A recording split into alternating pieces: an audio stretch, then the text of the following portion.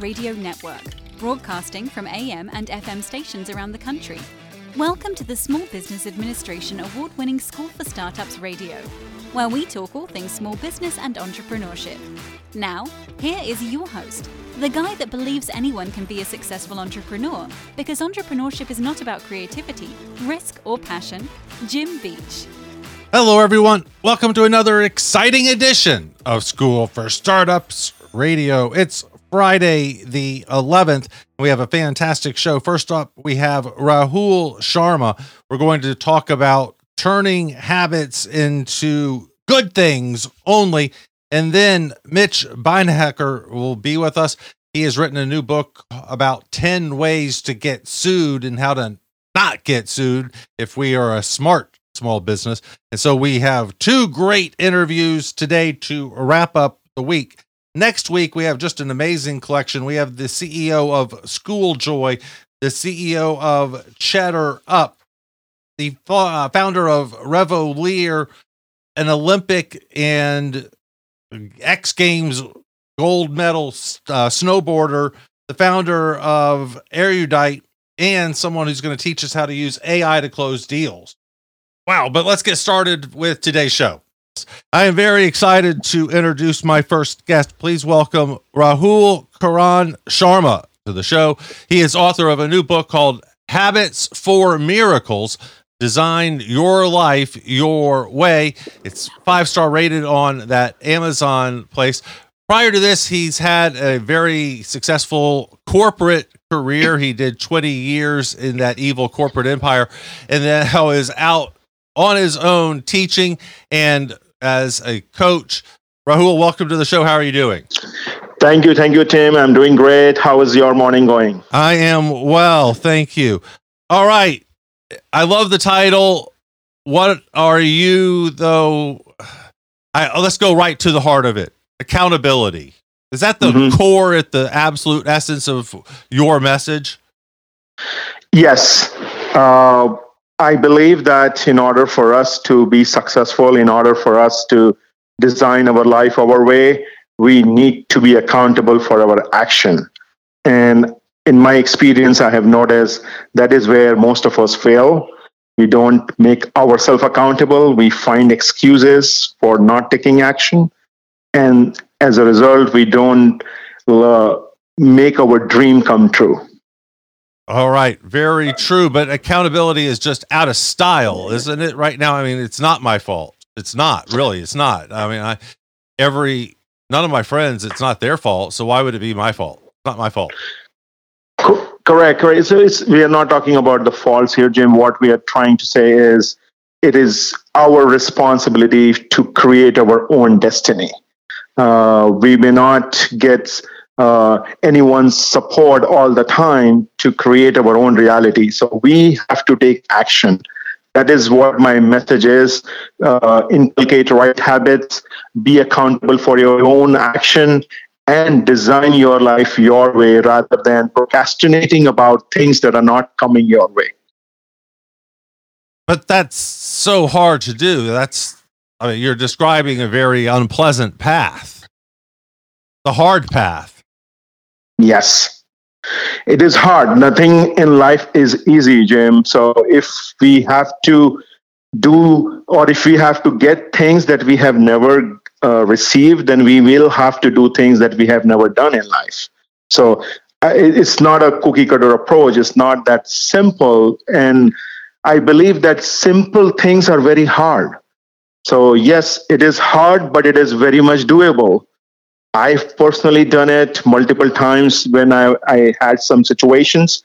And I do believe that our people, our listeners can also do it, provided they have that belief in themselves that they can do it. All right. But that's a very huge caveat right there. The belief. They don't have that belief. So many people are lacking that. So how do they get that? So for getting that belief, one of the approach is, I say, is you need to look at who is part of your inner circle.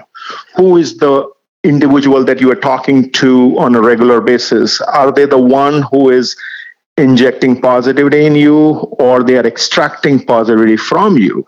So people, your mentors, your family members, your friends, that would be my biggest thing, that the people who are you dealing with, they are the ones who will make you believe in your own strengths. All right, great advice. Talk about the habits in the title. How do we create a new habit or break the old bad ones? Two parts. Yes. So I'll take that, breaking the hard one, breaking the not so great habits. And I have done it personally almost 12 years ago. And it is about the mindset. For me, the mindset of never giving up helped me in breaking the habit. I was a chain smoker and I quit smoking in 2011. And one of the ways that I was able to do it was having a right mindset and having that belief in myself that, yes, if I want to do it, I can do it. Where there is a will, there is a way. All right. How are you? What are the practical things, though? That's easy to say, harder to actually execute.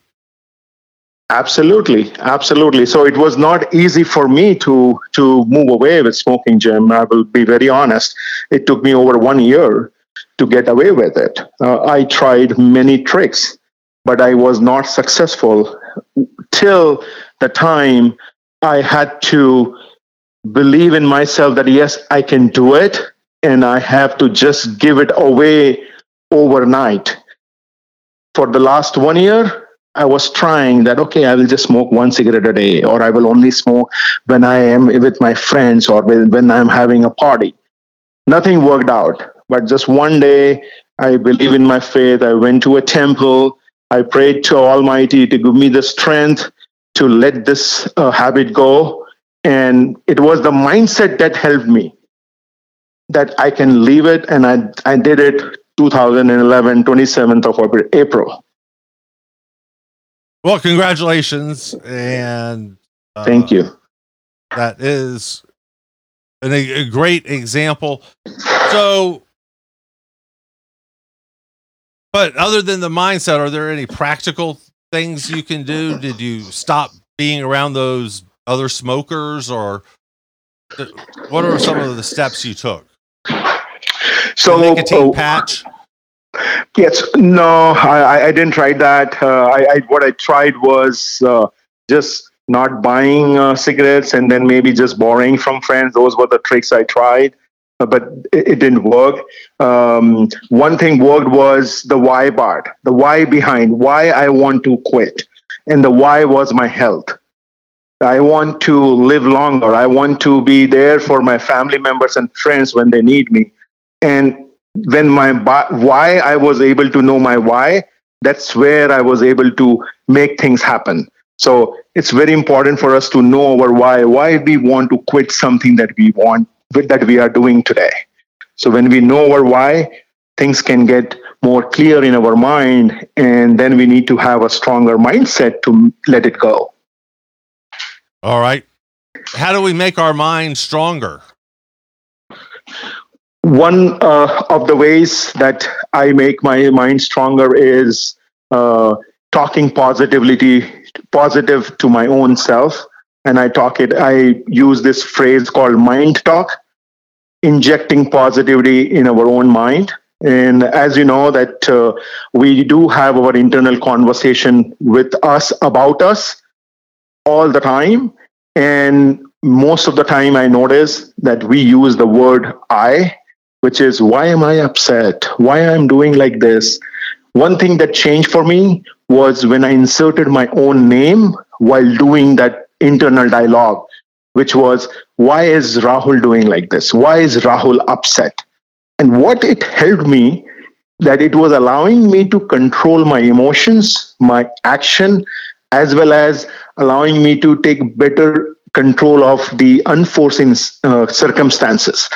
So the Mind Talk was the one that helped me a lot in building the right mindset, and positive Mind Talk really makes a difference in everyday's life.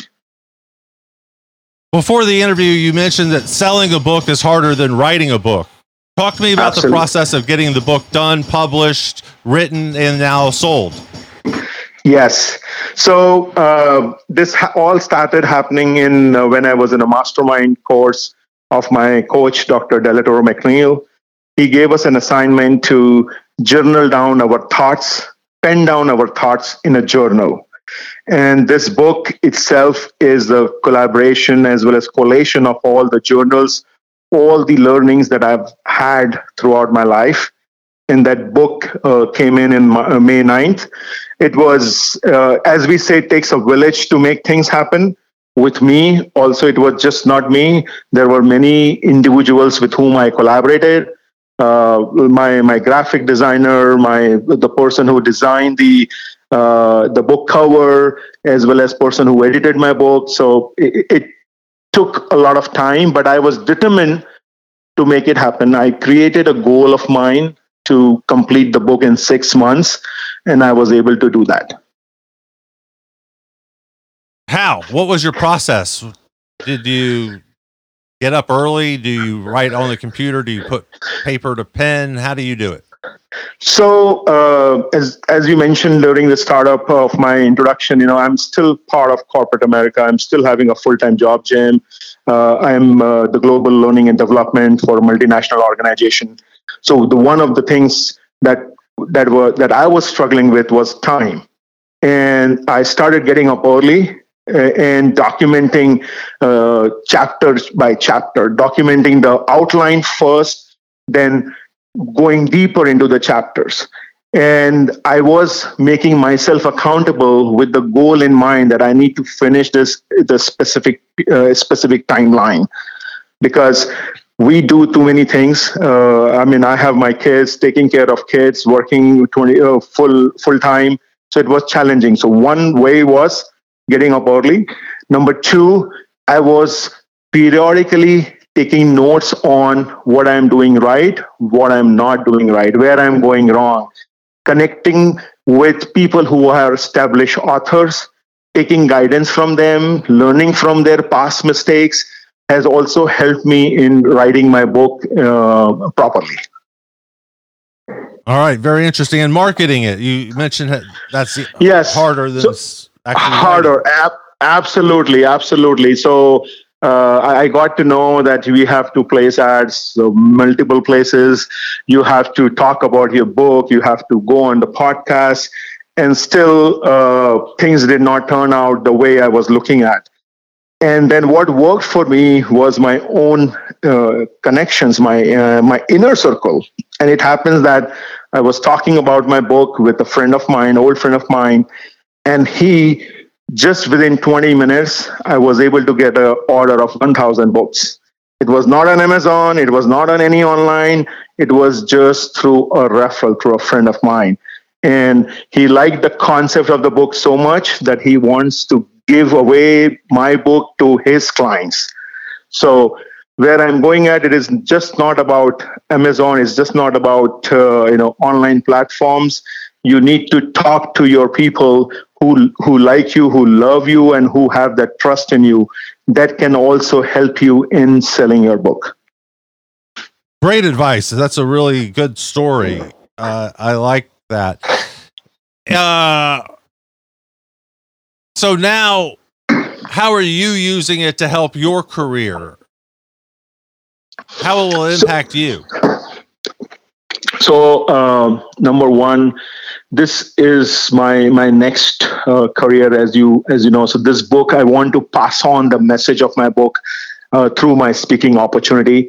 So this book has given me a platform to share a message, not share a message, but share a message that has impacted me. And I do believe that many of people around me are having the situation that I have gone through, whether it is a corporate life or personal life. And with my message, I can enlighten them, I can motivate them, and I can encourage them to bring a better version of themselves. So It is helping me. I'm slowly and steadily moving the needle. I just signed up with one of the university who has invited me to be their keynote and probably engaging me as their faculty. So that is just one win that I have in front of me, and I'm planning to incorporate more partnership with colleges and universities so that these habits, if they are inculcated early on, the students can reap the benefits for a lifetime. Is it true if you do something 3 days in a row, it's a habit? No, I don't think so. It's not 3 days in a row. Definitely, it's consistent. Statistics shows that for you to learn something new, you need to do it for 21 days. But that is just for you to know things.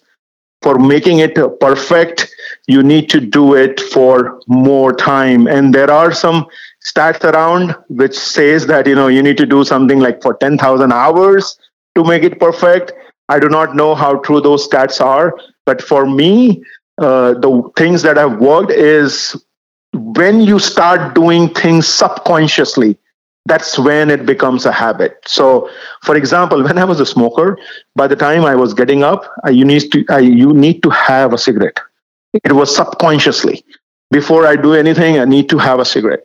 So when anything, then we start doing subconsciously, that's when it becomes a habit.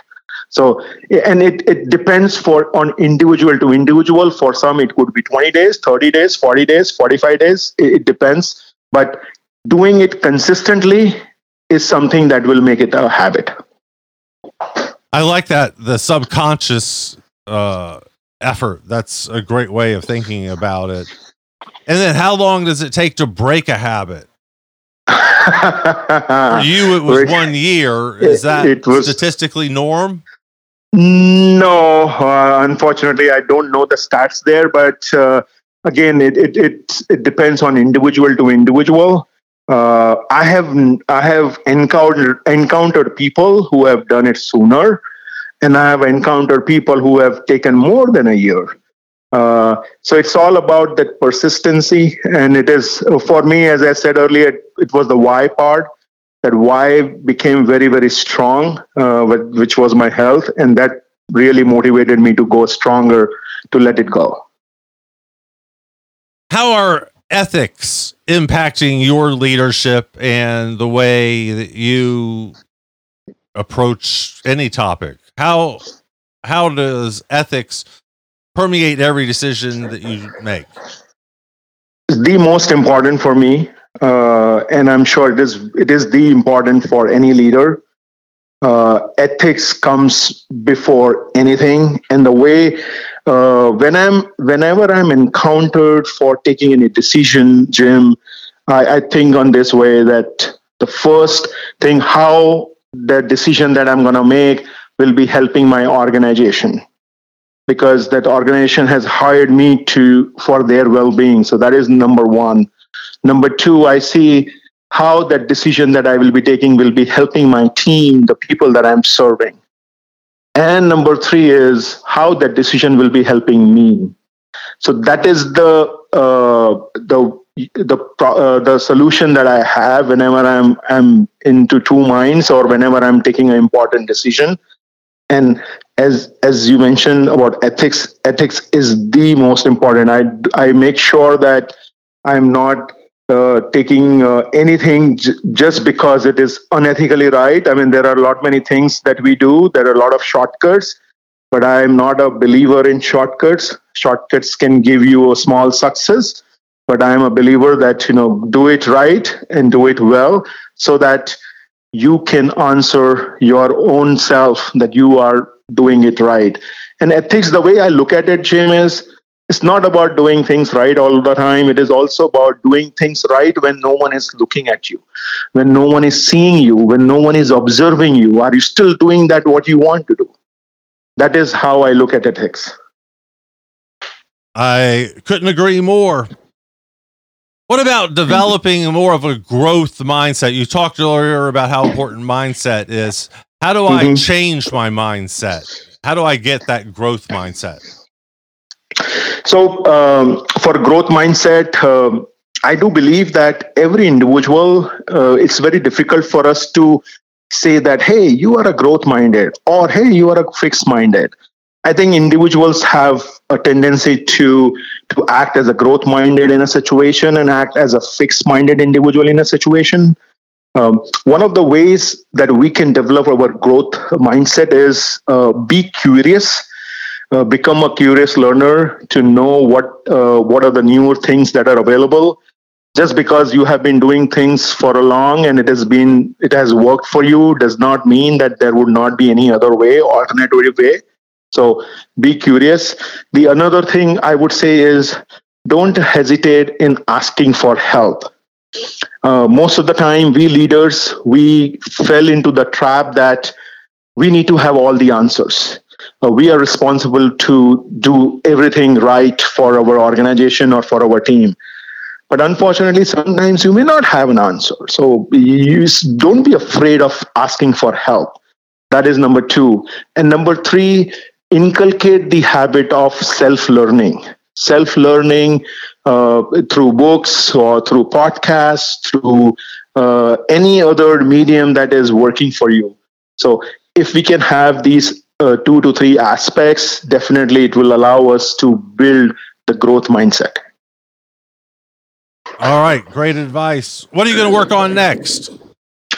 I'm working on a concept of accidental leader, Jim. I have a lot of my entrepreneur friends, and it came to my knowledge that a lot of our entrepreneurs friends, they are great in terms of thinking, they are courageous, but they fail to go through a proper leadership development programs, and they struggle at times. So I'm working on a program called Accidental Leader for our entrepreneurs buddy, who can learn from some of the basic nuances of leadership, and they can enhance their entrepreneurship career. And how do we get a copy of the Habits for Miracles book? Find out more, follow you online, all of that, please. Sure. So the book is available on all the major platforms: Amazon, Apple, Kindle, Barnes and Nobles. Habits for Miracles, Habits number 4, Miracles is the title. And I can be reached on my social media, LinkedIn, or on my website, which has all the details to connect with me, which is habitsformiracles.com or mindtalksmatters.com. Rahul, great stuff. Thank you so much for being with us. You're a dad, right? Yes. How do we do this in our kids? How do we teach our kids to have good habits and to be accountable when society is leading in the other direction? As parents, how do we do this? Yes. Great question, Jim. And I was just speaking to a colleague last week, and I was telling them that my kids have become a guinea pig for me, unfortunately. They are the ones who have imbibed the mind talk concept, and they are sharing stories with me that how it is helping them. So one way that has worked for me, and I would advise to all parents, kids are exact copy of ourselves. So if you want to inculcate good habits in your kids, just be good in front of them. So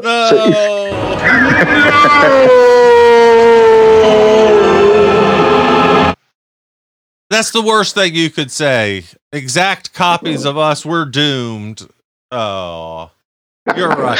The Bible says the sins of the father are passed down for generations and generations. Oh, it's such a sad thought. Yeah, but unfortunately, it's true, Jim. I mean, most of the genes as well as the habits, they are passed on. So unless and until the kids take some subconscious effort not to follow what we are doing, what we are not doing good, they will get it through genes. I mean, it is not in our control. It happens. That is what I have seen in the families that I've met, the kids that I have met.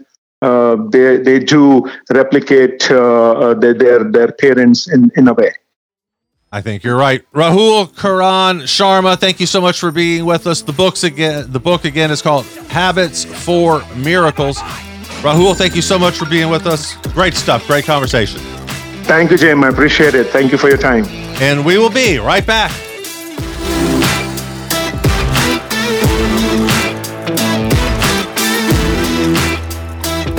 Well, that's a wonderful question, actually, Jim. Oh my gosh, I love the opportunity to do this. Thank you, Jim.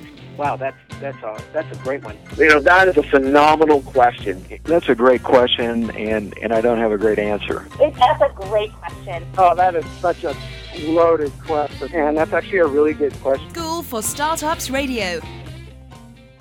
We are back, and again, thank you so much for being with us. Very excited to introduce another great entrepreneur and entrepreneurial resource.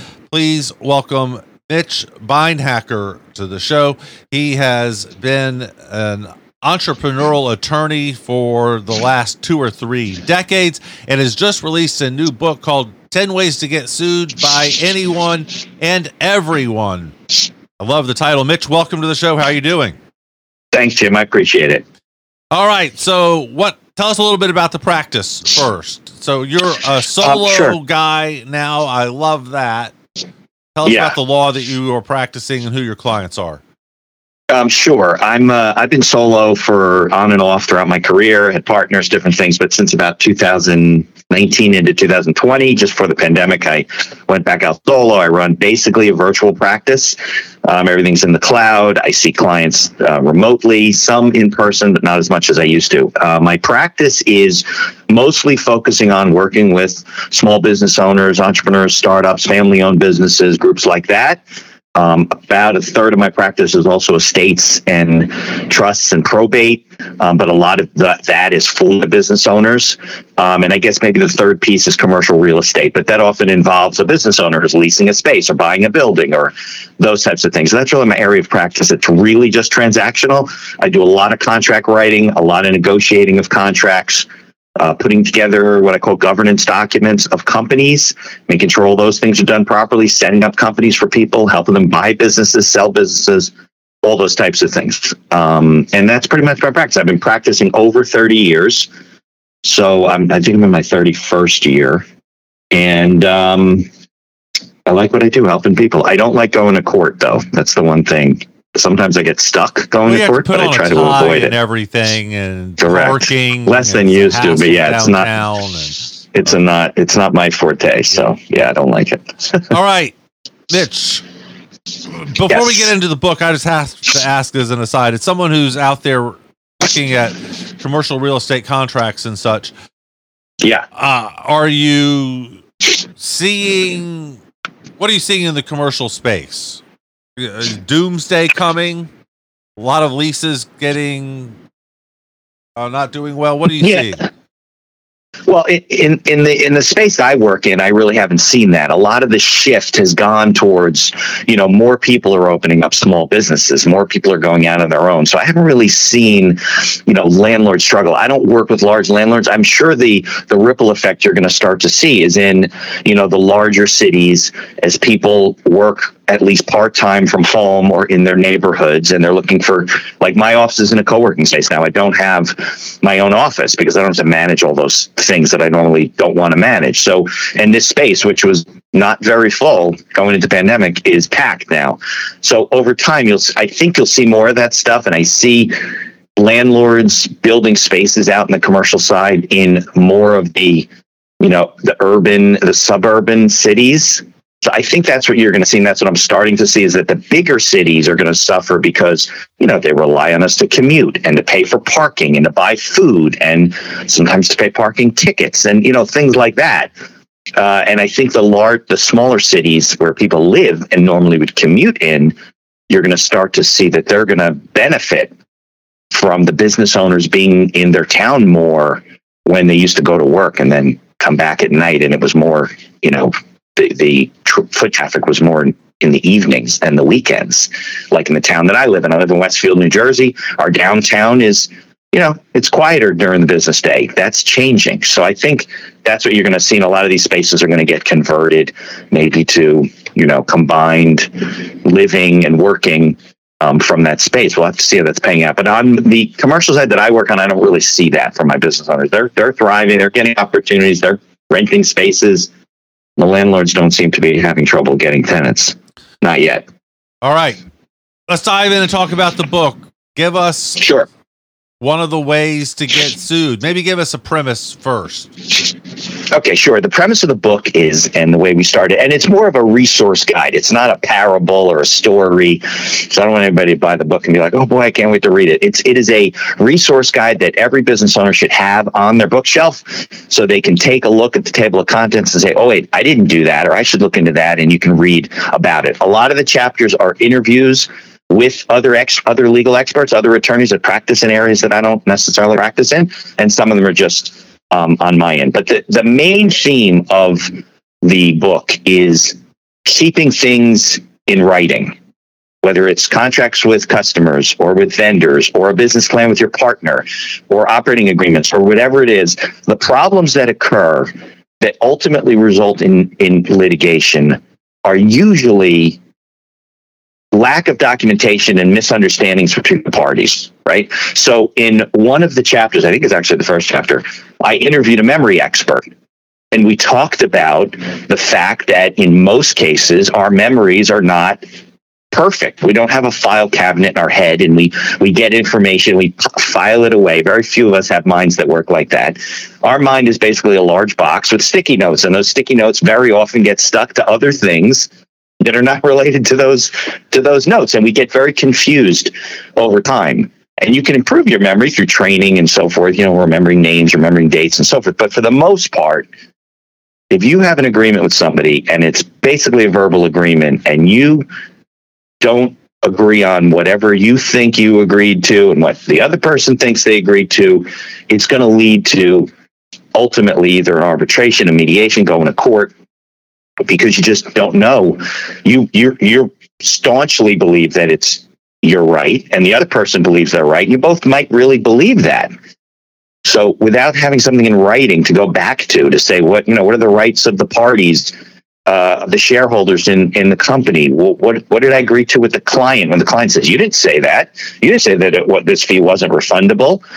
Kind of have that in writing. And there are some industries where writing is required, like in the real estate business and things like that. Home improvement industry also is very common, at least in New Jersey and a lot of states. So that's the main theme of the book, right? Keeping records, keeping things in writing, and being able to manage your business and avoid or minimize, I should say, the consequences of I'll call them misunderstandings. Let's say they're not intentional, right? Let's assume your partner's not intentionally trying to rip you off, but they're misunderstandings and they're misrecollections, if that's a word. And that's the theme of the book. Yeah. All right. That seems so basic. Right. And I'm sitting here, Mitch, as you're describing this, I'm having some plumbing work done at the house right now. And we've got some texts that we've traded, the plumber and I. The famous saw him the other day. Famous last words. And I saw him the other day and said, I don't have your card or an invoice or anything. And he's like, I don't have anything right now. And I was like, I don't even have your anything. And so he wrote it on the wall for me, Mitch. How admissible is that? So can I take a picture of that, or do I have to bring the whole wall into court? Right. No, well, probably a picture would do. Judges try to put together contracts between parties when there's not a lot of documentation. But in the home improvement industry, specifically, and in a lot of states, certainly New Jersey, New York, and many of the states, a plumber who's basically doing home improvements, home work, repairs, and things like that, is supposed to do it in writing. He's supposed to give you an estimate, which you sign off on. And if there's changes, he's supposed to give you those changes in writing for you to review and initial and sign off on. And if in this particular industry, because it's different than, your general business to business, dealing, you're a homeowner, it's a home improvement issue. He's going to be in a lot of trouble if there's a discrepancy between the two of you, because if you don't want to pay and you go to court, the judge is going to hold him to a higher standard because he's a professional and he's got to follow certain rules. So it's very important that as a business owner, you know the rules that apply to your industry, and you follow those rules. And let me tell you something, Jim. It's very common in the home improvement, home repair industry that tradespeople, especially when they're working from home, maybe they got started, they're a local plumber, whatever. They don't take the time to learn the rules, to talk to a lawyer, and to follow the law. And you know what? Judge isn't going to care. If you're licensed and you're providing these kind of services, you got to know the law, and they're going to hold it against you. So, if there's a discrepancy, you bring a picture of the wall in or your text messages, judge is mostly going to read it in your favor, not in the plumber's favor, because the plumber already violated the law. It might even say in the statute, depending on the state in which you're in, that if the professional, let's call them, right, if the tradesperson violates the statute, they're not even entitled to sue for monies that are owed. That's true in New Jersey. It's a given. So it's very important Are you allowed to pump your own gas in New Jersey yet? No, you're not allowed. Well, you're allowed to pump your own gas in New Jersey, but they don't have self-serve. Like, you know what I'm saying? The guy's busy. You can get out and pump your own gas, but there's no self-serve pumping stations. Yeah, they're all full service. Well, one price, and there's a guy there. Yeah, okay. So there's no reason to pump your own gas, right? Exactly. Yeah, that's a union thing, right? So years and years ago, and New Jersey hasn't changed that. The ironic thing is we don't really pay more for gas in New Jersey than we do in other states. And we have a 23-cent gas tax right now that's been imposed. So if they repealed that, the price would go down. It's weird. That's not very much. I don't know why 23 cents a gallon is not very much. Give us another one, Mitch. Give us another way to not get sued or to get sued by everybody. Yeah, one of the biggest things I see that business owners don't do is they don't have a business plan. And I'm not talking about you go out and you spend $10,000 or $15,000 on hire a professional and they create all these charts and graphs and all this wonderful thing, bind it up. I'm talking about a written, strategic, working plan that you can go back to on a quarterly, monthly, semi-annual, annual basis to work your business, because you will forget things, you'll do them wrong, you won't know what you tried, what you didn't try, and business owners constantly have problems. And I get calls, they either need to shut down, they have a lease problem, they got to negotiate out of the lease. And I said, well, let's take a look at your business plan. What's wrong? What's going on in your business plan? I hear crickets on the other end of the phone. They're like, well, I don't have a business plan. Why wouldn't you have a business plan? Why wouldn't you have some sort of a strategic document that keeps your mind, organized as you go through this? So very, very common for small business owners. So Mitch, people write business plans because they're raising money or things. So yeah, very common. Do you then have one for your practice that says you want to bill, $3 million this year, which would be up 10% from last year? I mean, would you do that at your level? I get questions. Yeah, I did several years ago, or during the pandemic, I did like a 5-day business plan challenge where I had people come on for free, and they went through this process over 5 days to write the business plan, which is hard to do, by the way, in 5 days. It was a basic plan to get them started. And I did have colleagues who were attorneys who reached out to me and said, hey, should I be participating in this? Like, do I need a business plan? I'm like, of course you do. And I have my strategic plan. Some of them are goal setting. Some of them are strategic growth in certain sections or certain types of programs that I offer. I have a monthly retainer program for business owners. I do certain tax strategies I'm involved with that I handle. I want to grow that area. So yes, I do have a working, ongoing business plan, parts of a business plan. So what happens with a business plan doesn't stay a plan. It should become like different, parts of how you deal with your personnel,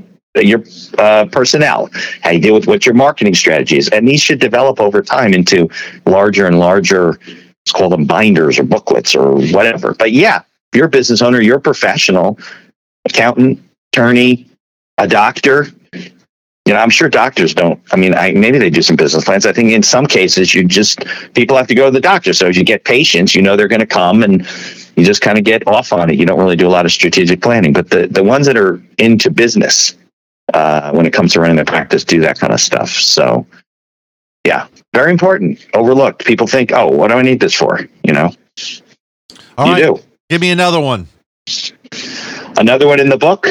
I'll pick one that I don't necessarily handle in the employee work environment. You want to make sure that not only do you document things, but you provide a safe environment. And I just mean physically safe, and there's a whole chapter on it, but also obviously emotionally safe from harassment, sexual harassment, things like that. And a lot of things in the employee arena. And I'll preface this by saying I'm not really a full-time employment attorney. I do some NDAs and non-competes and things like that.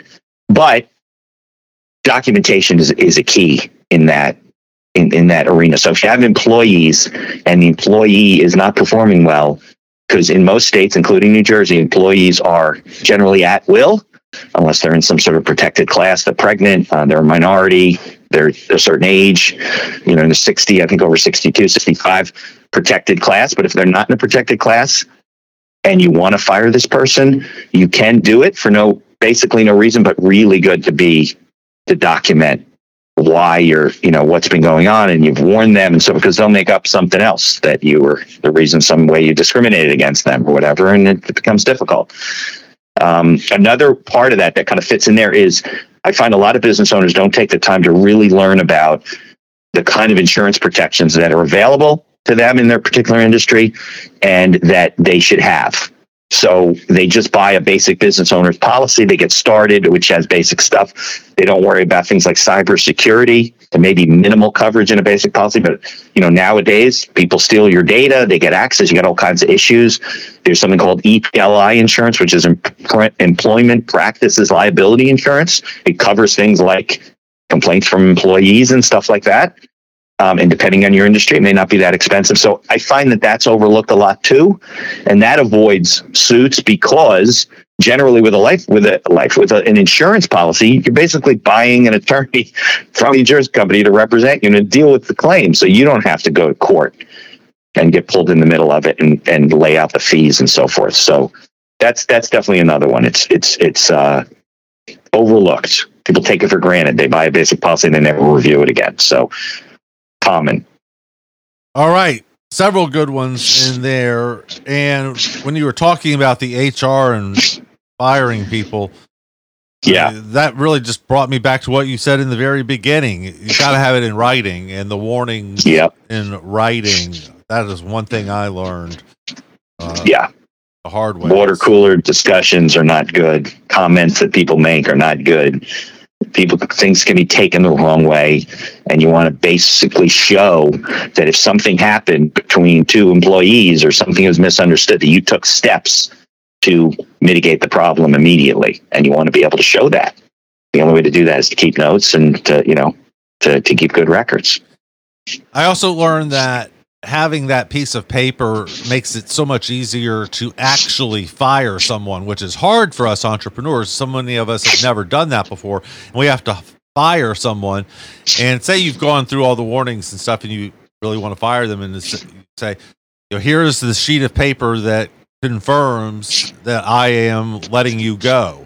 And it makes the conversation easier because you can almost just read the sheet of paper to them, but that physical piece of paper, I think, makes that conversation easier.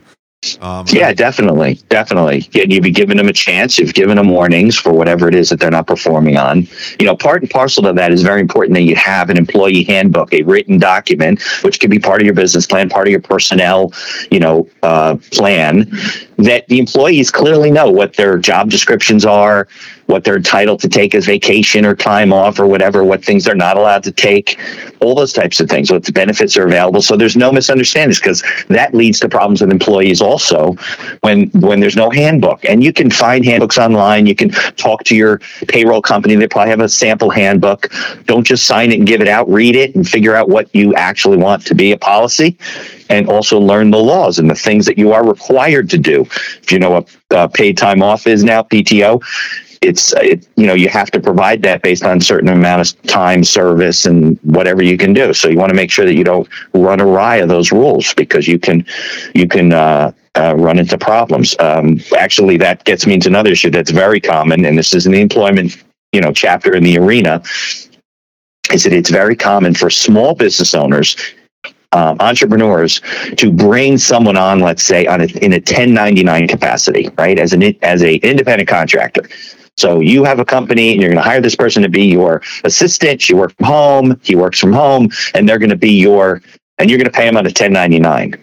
Okay, well, you don't get to choose who's an independent contractor and who's not just by deciding that that's how you're going to pay them. And a lot of business owners run into problems with the Department of Labor, and they have to pay fines. And those fines often involve hiring an attorney to negotiate them down, hopefully. If not, they could be massive. They could add up very quickly. And you got to know what the rule is, which isn't so hard. You Google it, and you find out what the red line rule is in your particular state. New Jersey has an ABC rule. If you don't meet one of the ABC requirements, you're an employee. And the state Mitch, wants people to be protected. That I'm so concerned about that for entrepreneurs because a lot of the places, the rule is if you tell someone what to do and when to do it, they're an employee. Right. And that's a pretty low standard, in my opinion. And it's one of the significant reasons that I really push people toward the gig websites, exactly. Upwork. Exactly. And I've had incredible success with getting a full-time virtual assistant just for me out of the Philippines. Just incredible success there.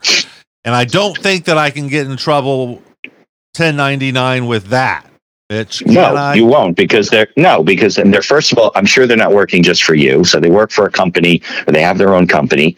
So virtual assistant's a very good example. If you're using a virtual assistant service, you're doing it through Upwork or whatever. Yeah, clearly they're independent contractors. They're also going to do their work kind of when they can. You're not going to say, hey, clock in at 9 a.m. my time and be available to me 9 to 5. They got to deal with things as they go. The states in general, especially New Jersey, New York, that want to protect the employees, they make it a very stringent test to be an independent contractor because they want people to fall into the employee W-2 bucket. First of all, they make more money.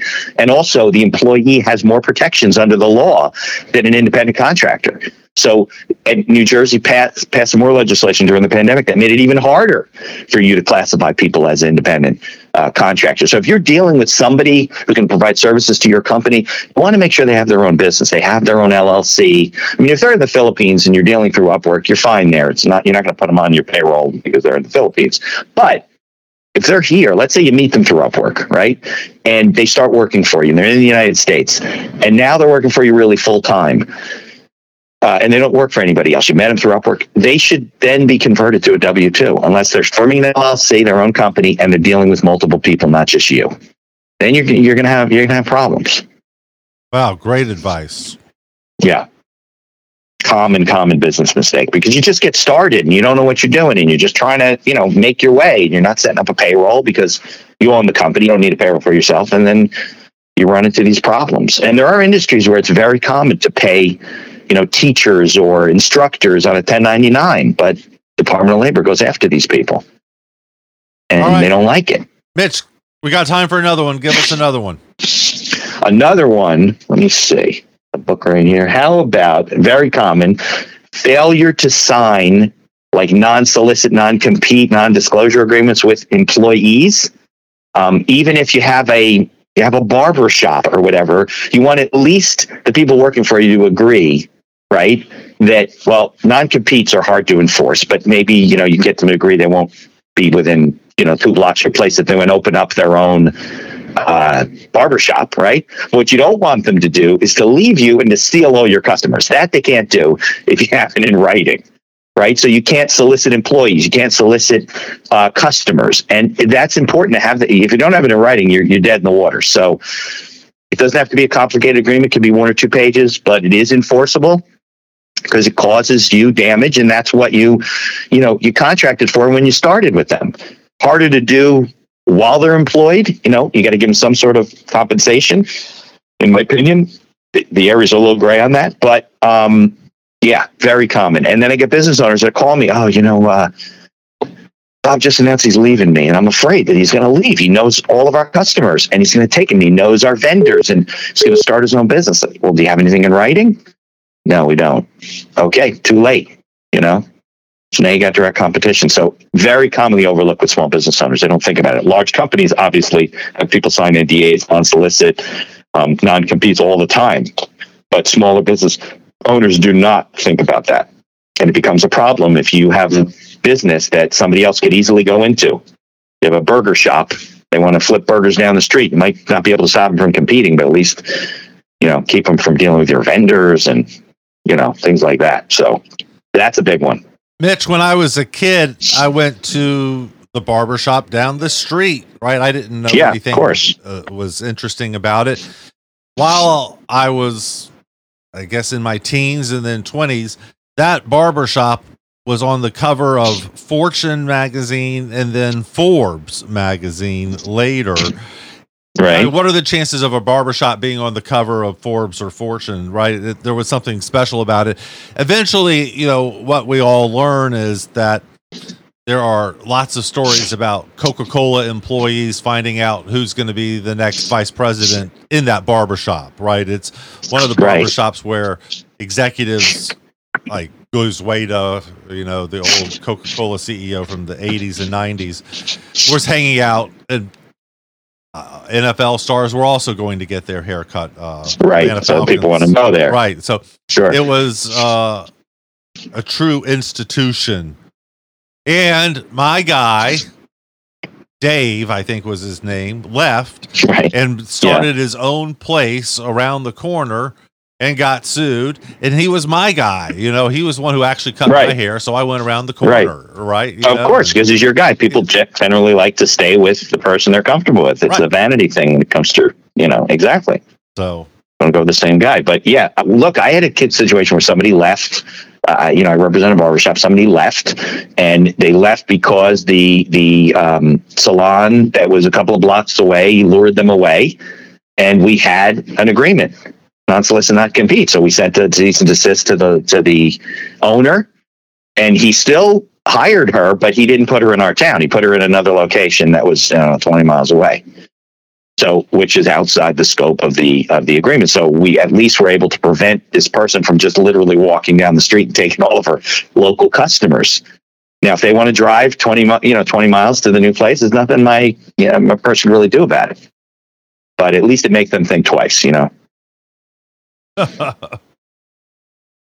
Mitch, great stuff. I love this. I could play all day. How do we find out more? Follow online, get a copy of 10 Ways to Get Sued, and listen to your podcast as well.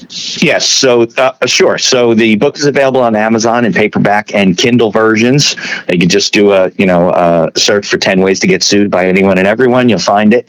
You can also go to my website. So I have a personal website, mitchbeinhaker.com, where you can learn about the podcast. The podcast is called The Accidental Entrepreneur. We've been going about 4.5 years, interviewed about 300 different business owners and people that work in the SMB space. You can get episodes on all the directories as well as YouTube, and we do a live show the third Thursday of every month if you want to tune in. So that you can subscribe to, and also my law practice, beinhakerlaw.com, has all my legal services on there. I'm admitted in New Jersey, almost admitted in New York, waiving in there, and federally I do tax planning, for federal taxes across the country. And I'm on LinkedIn, social media. I'm easy to get a hold of, answer questions, available for, free consults. I think there's a link to the book, I think also on the mitchbeinhaker.com website, because there's ebooks on there and there's videos, and there is a link that'll take you right to Amazon. You can buy the book. Fantastic. Mitch, thank you so very much for being with us. Really appreciate it, and hope you'll come back. Hope the book sells well. Thanks, Jim. Appreciate it. We are out of time. Have a great weekend, everyone. Be safe. Make $1 million. Bye now.